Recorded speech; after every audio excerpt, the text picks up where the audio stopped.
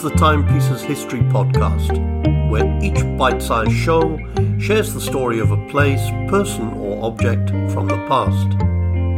Here's your host, Gudrun Lorette.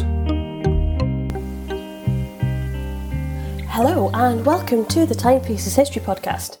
This season we're looking at places around the northeast. As always, if you'd like to have a transcript of today's show, you can find it on my website, no email address required. While you're there, I'd love it if you'd leave me a comment, or you can post one on your podcast listening platform of choice. Now, today's area is somewhere that you're unlikely to find in a guidebook of the sights and sights, as it were, of the northeast, not least because there's really not much to see. However, for a county, and particularly a region, which was once thriving because of the mining industry, I think it's important to mark that part of our history. And so I chose Felling Pit to represent that old industry because it's the nearest one to where I live in Gateshead. It's also notable for being the site of one of the worst of the colliery disasters, which were sadly common. Many of the families in the local communities of Felling and Gateshead will have had ancestors who worked down there. Most of my ancestors were in the shipyards, an equally dangerous and challenging workplace.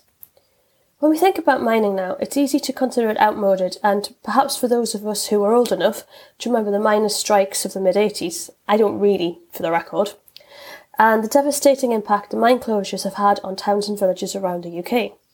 They were, though, an important part of life up until fairly recently. The Felling Pit, or colliery, opened in 1779 and closed in 1931 and was originally owned by the Brandling family. It was also known as Brandling Main and had 3 main pits. According to the Durham Mining Museum website, it employed over 1,000 men and boys at its peak, 1914, with the majority of them below ground. At the time the mine was sunk, Felling was actually part of County Durham, and the pit is therefore one of the oldest in that area. It reached a depth of 127 fathoms, which is 762 feet, or 228.6 metres. There were 5 explosions at Felling Pit, with the first and most significant occurring in 1812, with a loss of 92 lives. These victims are listed on a memorial at St Mary's Church in Heworth, with the exception of one whose body was never found. Rather gruesomely, the site also has a list of unnamed victims who were killed through accidents such as crushing, falling out of the cage, or down the shaft. It should be noted that after the Felling Pit disaster, public concern about the dangers of the work led to the invention of the Georgie safety lamp by local legend George Stephenson, and then the Davy lamp. St Mary's Church has several interesting memorials, and one of the best known is a memorial to 3 small children. I first encountered it when I was about 5, when my great-grandmother took me to see it, an experience no doubt familiar to many people who lived within a few miles of the churchyard. Not far from the church doors is a tomb, with an elaborate relief of 3 small children tucked under the covers of a 4-poster bed. My great-grandmother intended it to serve as a dire warning of what might happen if I ever took a lighted candle to bed with me. Protesting that the only time I ever went anywhere near a candle was on a birthday cake was futile. And also ironic, because as it turns out, the children immortalised here didn't burn to death either.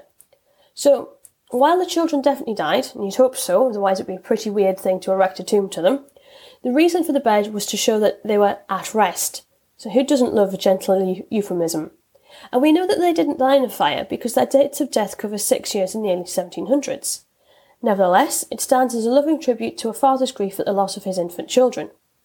Still, the truth never gets in the way of a good story, with at least 2 supernatural claims attached to the tomb. That if you get too close, you hear the children screaming as they burn to death, which is more likely impressionable toddlers terrorised by elderly relatives into believing they'll meet the same fate.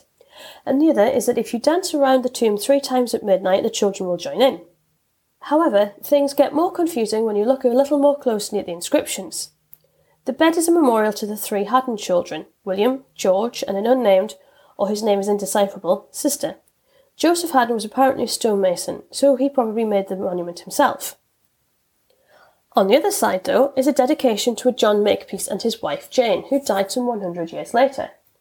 Why was this? Is John a descendant down the female line of the Haddons? Digging about, I couldn't find any explanation for this, including on the church's own website. I am hopeful that someone will have an answer for this, so if you know, please do get in touch. As an interesting aside, the elaborately patterned cover draped over the children is designed to mimic the Durham quilt, which is made from one piece of material, and the pattern is applied with stitching. These quilts differ from others because the inner wadding is made from cotton.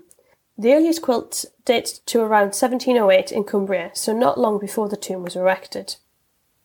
Thank you for listening. Please tune in on Thursday for another episode about the north of England. Thank you for listening to the Timepieces History Podcast. Don't forget to listen next time for more quick history facts.